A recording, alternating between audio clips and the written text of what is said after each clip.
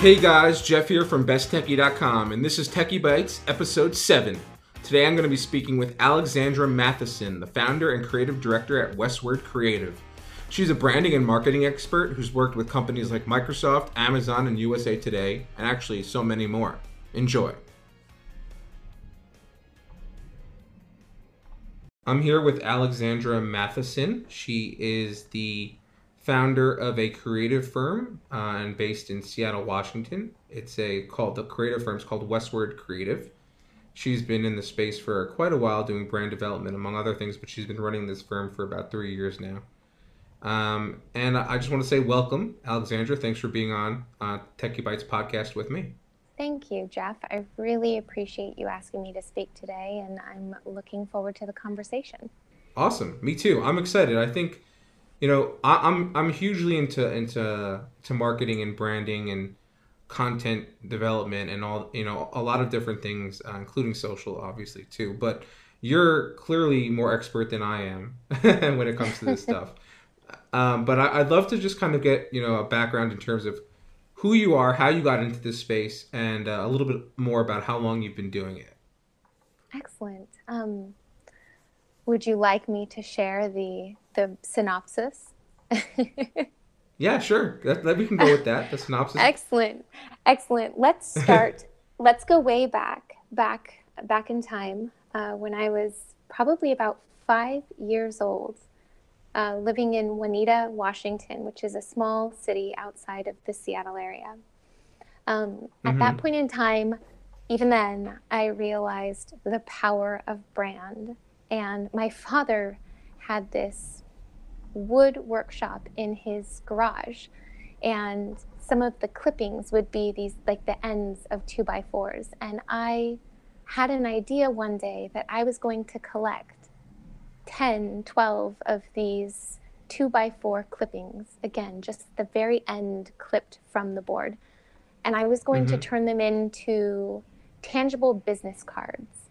Like, I loved the idea that these small wood blocks would differentiate among all other business cards I'd previously encountered. And I did. I took out my Crayola markers and I sloppily created, 10 different wood chip business cards, and I handed them out to people over the course of the next couple of weeks. And in that process, I decided I was also going to create an organization. It was called, embarrassingly, Sweet Petite. I have no idea why this seemed appropriate outside of its clear rhyme. So there you go. That's where it all started. And I've been in brand development and marketing now for about 10 years' time. I went to the University of Washington and studied English literature, where I graduated with cum laude baccalaureate honors. This is maybe the only time I'll ever be able to say that, so please just give me this moment. It turns out people have no fucks to give for how well you did in school. But that is most certainly true. Yeah, which is sad, because I actually think when somebody is dedicated enough to command like a high grades in any curricula, it demonstrates dedication and resilience, and I think those are characteristics that businesses should seek. I definitely agree with that. I also think that, just kind of piggybacking on that, one of the key, things about getting a degree is that it shows that you have, the ability to see something through to the end. Yes. Especially if you showed that you were able to get good grades throughout the entire time that you were in school.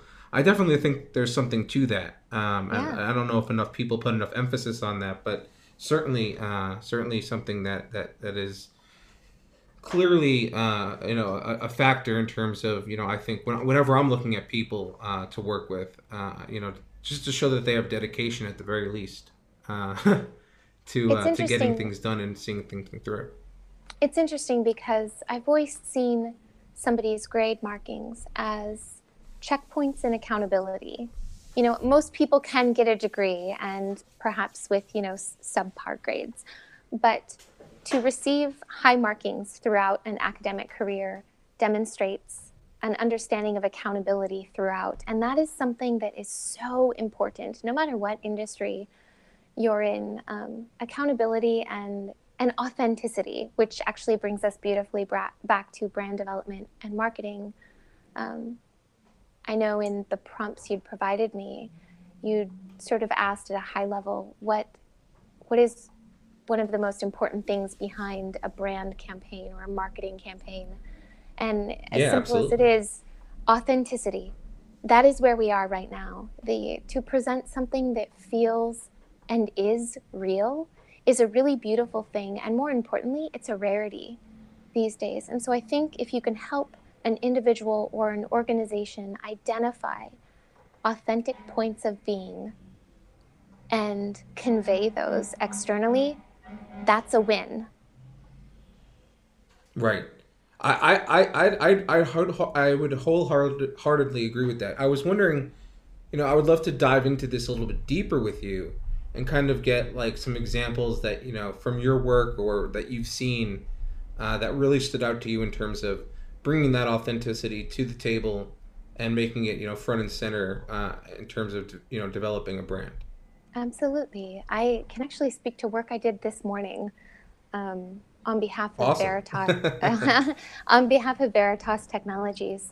Um, I've now been working with Veritas for coming up on 2 years, and several months ago, we identified an opportunity to highlight some of the incredible work being done by the company in support of one of its benefits it offers to employees. Believe it or not, Veritas offers every employee 40 hours of paid volunteer work per annum. So every year, Veritas employees, Hmm. full-time employees, can dedicate 40 hours of work on behalf of the company to a volunteering effort of their choice. But in addition to this, the company has fostered what they call employee resource groups, one of them being Women at Veritas Empowered, or WAVE. And this morning, I had the opportunity to speak with a collection of employees um, in promotion of yesterday's International Women's Day and in promotion of the Veritas WAVE Employee Resource Group, speaking to some of the work they're doing to embolden the female voices at the company. Uh, Yesterday, they had a cloud focused panel discussion where they brought in female representatives from across the organization. And um, that's like a great example of authenticity at a company. Believe it or not, the company, before we highlighted this, um, these efforts were not really being conveyed outside the organization. And yet it's incredible work, and it speaks to the things that drive the individual employees at the company. And that's when you really get to the heart of something authentic. The thing at the close of the day that any employee looks back to and feels a sense of personal and professional pride in response to that effort. That is authenticity. Hmm. And I think Absolutely. often those are the more human aspects of the work we do. There's always the upkeep, the day-to-day efforts that we must do to support an organization, and those can be incredibly enjoyable as well. But then there are those points of interaction, those human touch points every day, and when we can find an opportunity to embolden those, um, I think that's when you see an opportunity to represent, showcase a brand in a way that is true. Right.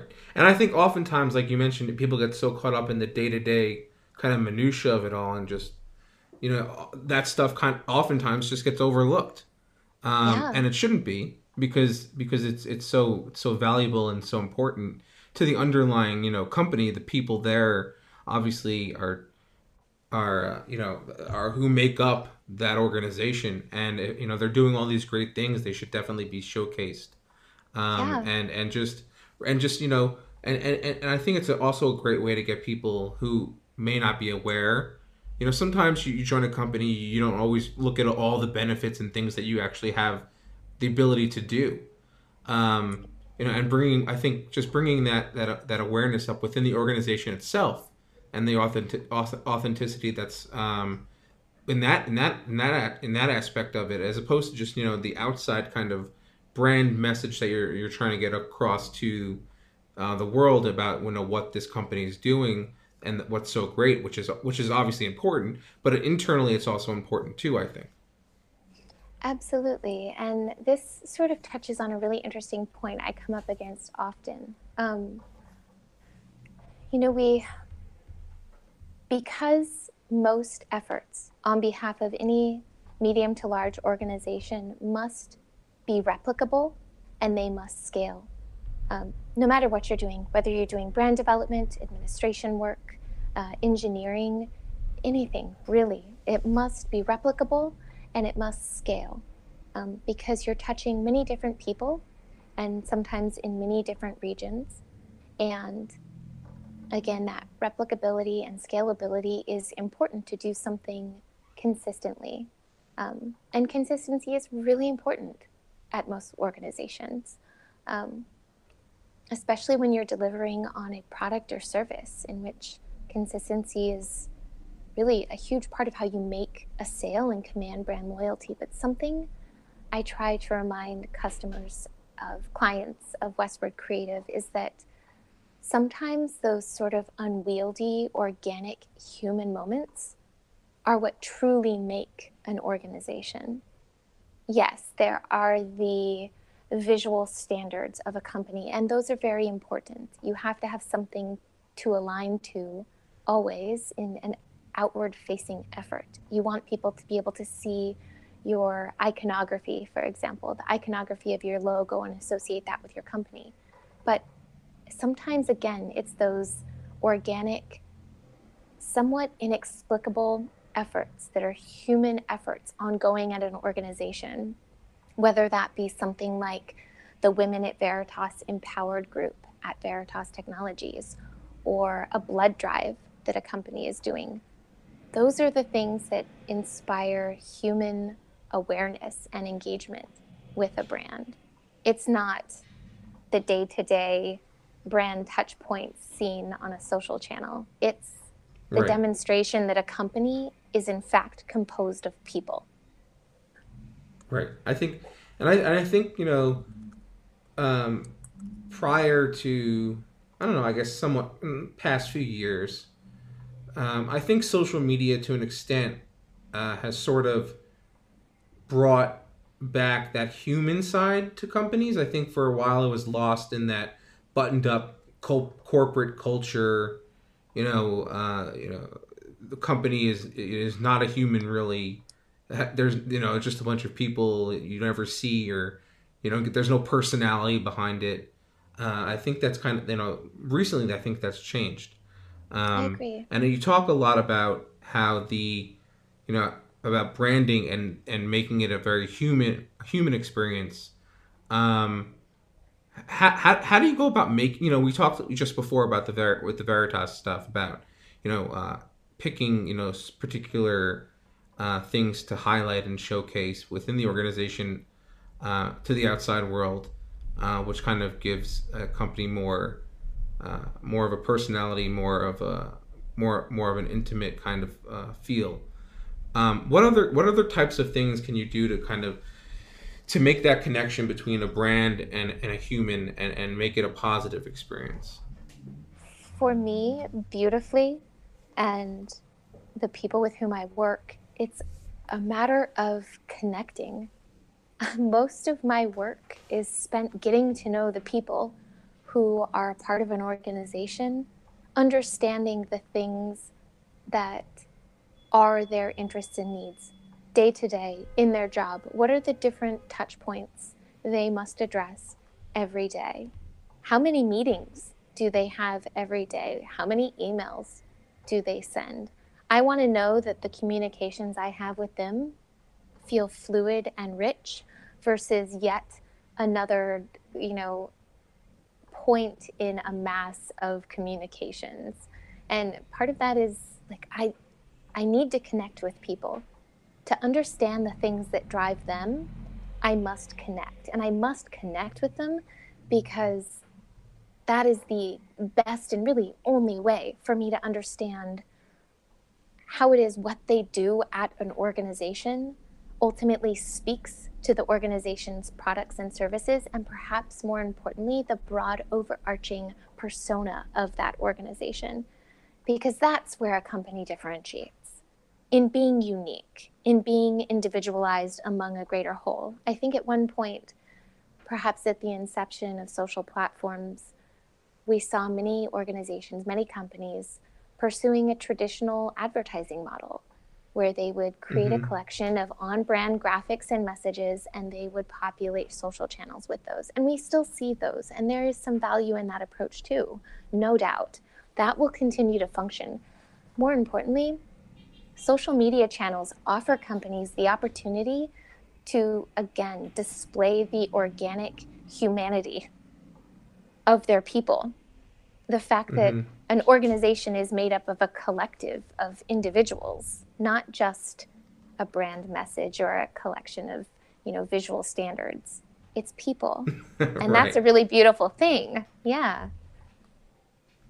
No, I think you hit the nail on the head with that. I think like I was alluding to before, where in the past, definitely throughout the '80s and '90s, you had this very buttoned up feel for companies where, like I said, it really there was no personality behind the brand. It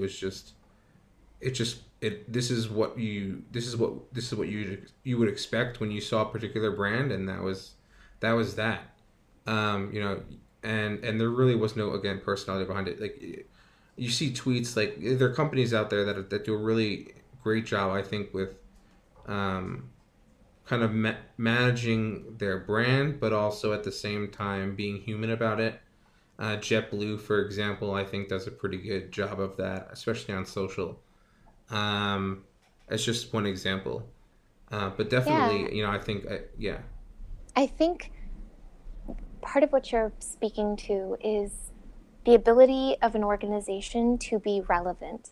Because perhaps in our traditional approach to brand development and marketing, there was a standard, and we very infrequently strayed from that standard. And perhaps there was even fear in that, as in the value was in the fact that it was so solid and recognizable. And that value still exists. There are brands that benefit from that immensely, like Nike, for example, has, Hmm. or Apple.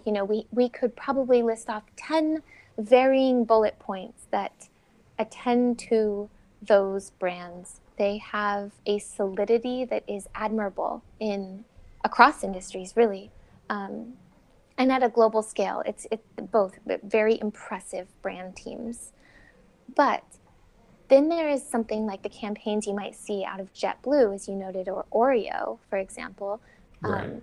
Dunk in the where they dark. they they are able to be immediately relevant in a way that inspires delight. And it's interesting to think about that effort from a psychological perspective, what it is for somebody, any Twitter user, for example, to open the application and see a post by a company like Oreo and see that Oreo is in that moment addressing something that occurred and was acknowledged across the nation 15 minutes ago. And it's something funny and it's something on brand. And in a way, it allows a company or a brand to be a part of our everyday existence in a way that is really unique. And again, like, it's delightful how much joy that brings people. As silly as that may seem, there is something for many people in connecting with an organization like that that feels special. And I think we're still sort of trying to understand the bounds of that. And again, more importantly, I don't think every company has a seat at that table. I think that there are some organizations that can comfortably play in that space and others that should not. Um, some Right. products and services are everyday products and others are not. And so it's also interesting to watch organizations try to determine where they reside in that scale. It's a fascinating Right. issue. No, you certainly bring up an interesting point there. Like, you wouldn't expect to see, like, the Goldman Sachs Twitter account No. doing things like that. No, no. That But would be completely off brand, and while maybe entertaining depending on whatever what you know what was tweeted, but I don't think that's not the messaging that you would expect from them, and that would make sense, I think, for them. it's interesting though to identify the points in which a company like Goldman Sachs can appeal to those audiences. So, social channels aside, you're really looking at a specific audience, probably in a cliche reference, the millennial audience, for example, the millennial generation. Um, what are those 18 to 34-year-old individuals doing? And if you cannot address them through a social platform like Twitter, like Goldman Sachs may not be able to do in a way that feels particularly appropriate, how can they improve their relationships with the millennial generation? And that, again, like from a brand development and marketing perspective, is an exciting thing to think about. How can Goldman Sachs be authentic to those people? And Right. the primary question should always be, why? Why? What would be the benefit of their attending to that generation? So identifying the driving points, but then how can they be authentic? It's an exciting conundrum, and one in which it actually brings us to a lovely point, which is sometimes providing an exemplary user experience is the best possible way a company can excel in commanding brand loyalty. It's just providing better products and services. So they don't need to produce and promote a brand campaign, for example, and a Right. marketing I think you see campaign. that with Apple, for Yes, as an example. Yeah. yeah, like some companies, they don't really need to tell you they're doing well. They just need to invest in research and development to do something really well. Right. No, I agree with that. And I was thinking when you were talking about Goldman Sachs, just about wanting to be authentic and get their brand and their message in front of millennials in a way that makes sense. You know, uh, Eventually, there's going to be millennials, if there are not already, who want to invest their money. If they have a ton of money, they want to invest it. Goldman Sachs is going to want to be, they're going to want to target. They're going to want to be there. They're going to want to be have them as the client. Well, and Um, to my point, what could be really interesting is that perhaps Goldman Sachs acknowledges in time that the millennial generation has not amassed large sums of money or has not amassed financial solidity in the way that prior generations have. Maybe it looks different. The construct of that is hmm different. And so they address that in a product offering, a service offering that attends to the interests and needs of that audience in an authentic way, in a way that Right. inspires delight among those aged 18 to 34. And that hmm that is where a brand wins. When they can, instead of saying, how is this audience going to attend to our standard? Sometimes the more beautiful question is to ask, how do we amend our approach and present an offering that truly addresses the interests and needs of these people? And that, again, it I brings us like back to that. being, it brings us back to being authentic and human, understanding one another as individuals, as human beings, and then understanding perhaps some of our collective interests and needs as well, um, and finding a way to amass every single one of those in a presentation that results in a product or service that is encompassing. And again, I should say, you you cannot always meet everybody's needs, and most companies shouldn't desire to do so in most of their products or services. But I do believe that when a company does something really well, and again, Apple is a great example of this, as is a company like Nike. And of course, those are certain product offerings, of course, consumer products, but they produce goods that feel sort of universally applicable. And that's interesting. It's hmm interesting to see how No, they've been able to attend to such a broad set of interests and needs. Right. They've essentially created products like you're saying that are very broad in their kind of range of how much they appeal to people. Yeah, Everyone wants an iPhone. And everyone wants a pair of Nike sneakers. And whereas we were talking before about how it's not always in a company's best interest to be everything to everyone. Um, there are certain obviously exemptions to that rule where you've created products that are just widely regarded, highly regarded, and well liked and just wanted by the masses. yeah, Um, but and that's truly the iPhone brand in and of itself, aside from Apple, aside from the Apple brand, just the iPhone branded is an incredibly powerful brand. of course. Um, in its own right. But I would love, since we've talked a lot about that, about branding and connecting it to humans and being authentic and everything that kind of goes into a well executed kind of branding campaign, marketing campaign, if you will. But I would love to talk, since clearly you're an entrepreneur as well as am I, about how you've gone about so far in the past 3 years that you've been running Westward Creative, how you've gone about building the business a bit, and when you go into a room or get on a call with a client, potential client, or and you're pitching to them, what does that strategy look like for you? How do you go about getting them to want to sign on the dotted line to sign up and be a client of yours? Yeah. So I am very fortunate to be at a point in my career now where all of my clients are through referrals. And for the most part, I'm referred by people I know and trust and who know and believe in my approach to brand development and marketing. So anytime that connection is made, it usually comes with an introduction that is beautifully personalized and Mm-hmm. also attendant to the sweet spot of my business. So most of my clients are in the world of technology, and I love developing brands and maintaining um, a public present for uh, technology focused organizations.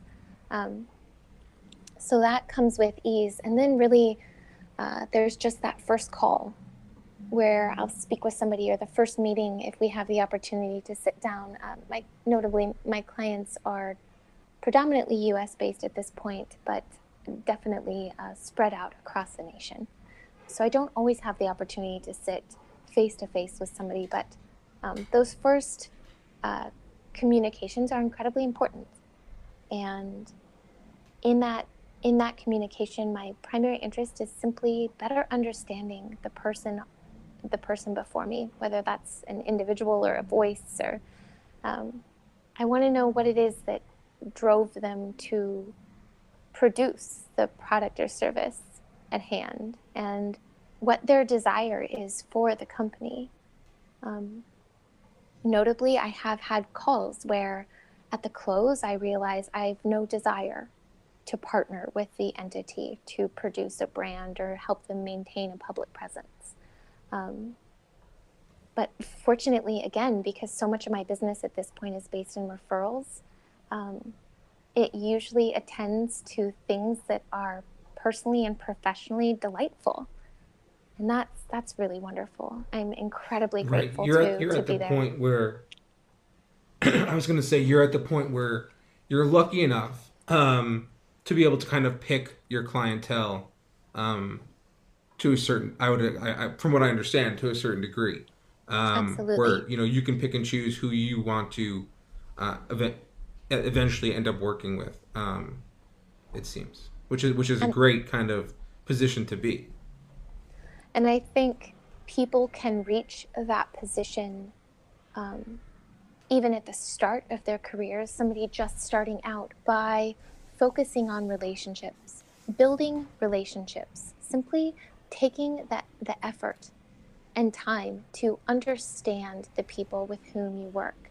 It's very important. And I'm actually not speaking to like the post workday happy hour.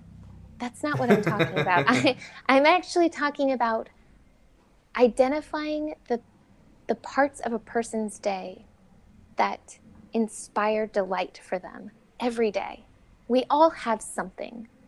I want to know the thing that excites somebody about their work. Is it, the technology at hand? Is it the feeling they get when they log the code? Is it the idea of participating in something that will ultimately garner a US patent? What is it that drives them? Everybody has something. Is it the relationships? Because there are so many people, beautifully, who thrive in knowing that their efforts assist other people. I see this across industries. Individuals who, of course, there is the engineering practice at hand, but it's clear the thing that really drives them is the interpersonal interaction and knowing that their contribution to a product inspires joy for somebody else or inspires a sense of satisfaction for somebody else. I see that a lot. And for me, it's about identifying those details in any organization, in any interaction. And I encourage other people to do that. You can reach a point in your career quickly where you're able to run a business based off of referrals if you take the effort, make the effort to know the people surrounding you. Nice. You heard it here first, guys. I mean, I think that's excellent advice. Having kind of followed in similar footsteps in terms of having built a network of people that I knew through building relationships with them over the years has allowed me to get where I am today. And it's not an overnight thing, it's something that takes time and real effort and work. If you really want it, it's certainly attainable. So I totally agree with Alexandra on that. And I think, definitely having a very deep network of people that you've built relationships with over the course of a career or just, over the course of a couple years, if you attend the right events and get in front of the right people. It reminds me of that scene. Have you ever seen Wall Street? The movie? I haven't actually. No, I haven't. Oh, okay. Well, there's a scene, basically, Bud Fox, who's played by Charlie Sheen, um, uh, every day he's always calling Gordon Gekko, his office, and then he has it in his calendar. He has Gordon Gekko's birthday, so he brings him a birthday present, and he's basically become, you could tell, good friends with the secretary, sort of, because she always answers his call. But basically, he was able to get a meeting with Gordon Gekko because he was very persistent over, I would guess, however long he's been working in the movie, and he brought him a birthday present. So I think another key basically is just that persistence is very important. Things sometimes move slowly, things sometimes fall apart. But if you're persistent and you kind of work through that, in the end, I think you'll be much happier. So yeah, I mean, I agree with that advice. I think that's really solid and important advice. For anyone listening, not just in marketing, but in just all kind of aspects of life. I would love to talk to you about a little bit, about the lack of women engineers in the tech space. I know this is something that you're very passionate about. Absolutely. And I think that if you look back, if you kind of step back in time, there were a number of women in kind of computer science and engineering space back in the early, I would say, 70s or so, and in the 70s, But that's obviously no longer the case. The rate of women with engineering degrees is just so much lower in comparison to men these days.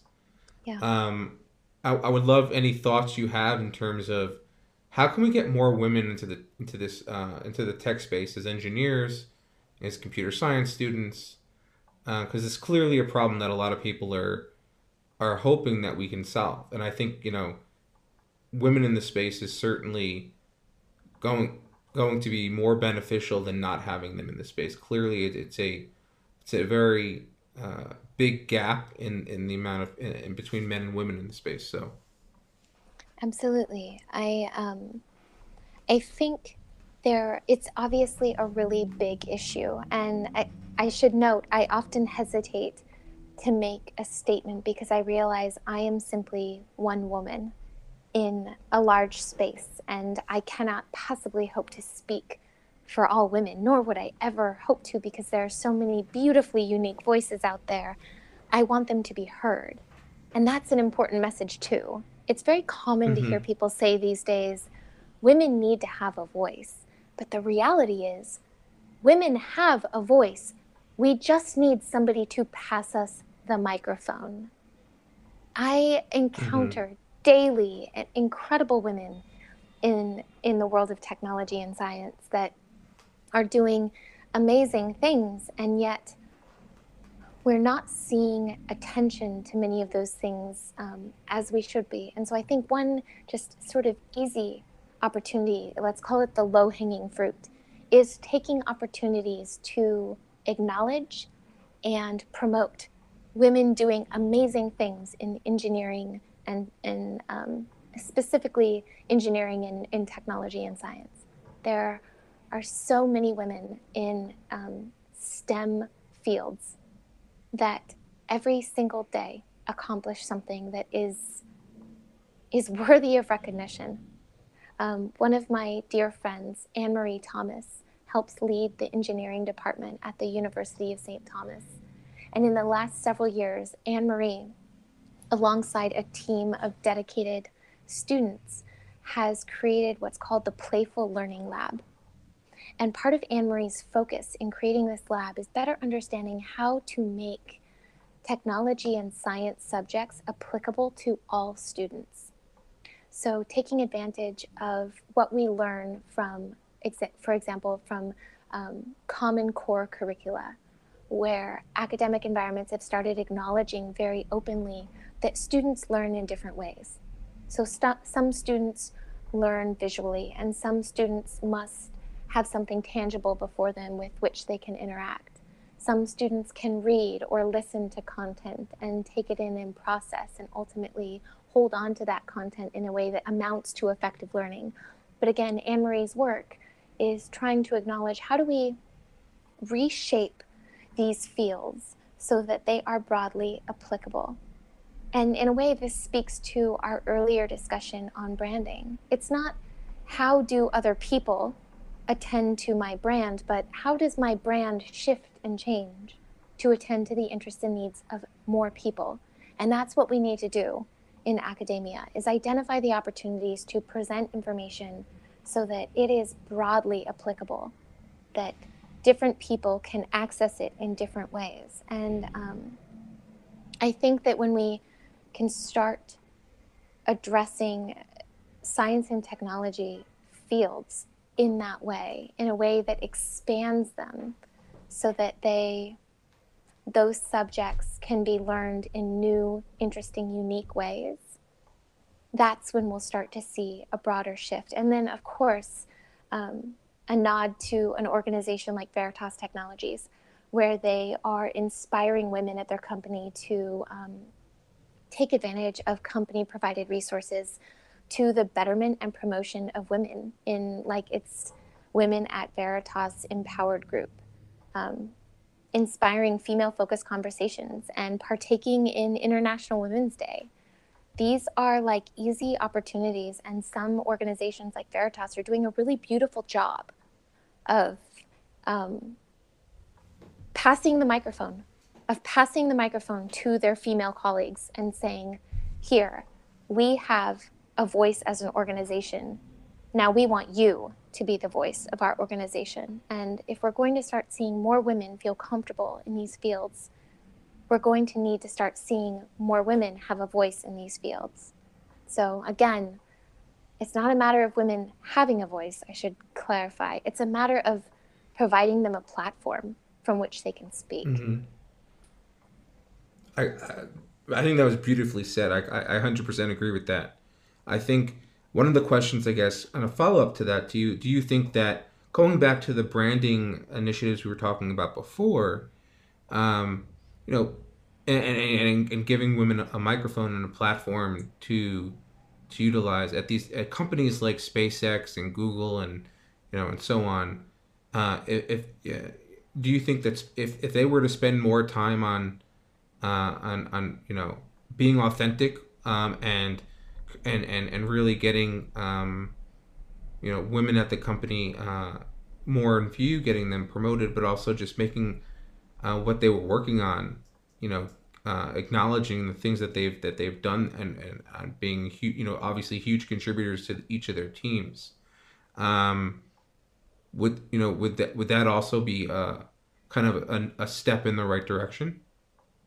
Absolutely. And I should note, I think um, companies like Google, for example, they have broad cross-organizational inclusion campaigns, and diversity is a topic that is top of mind at Google always. They have entire Mm-hmm. HR groups dedicated to inspiring those conversations among employees. I can comfortably assert I've seen the same at Microsoft and Amazon. Many of these companies are acknowledging and creating opportunities to improve the voice of minority groups at their organizations. Sadly, we Right. still see a massive pay discrepancy in the reporting Yes, that's salaries. another issue.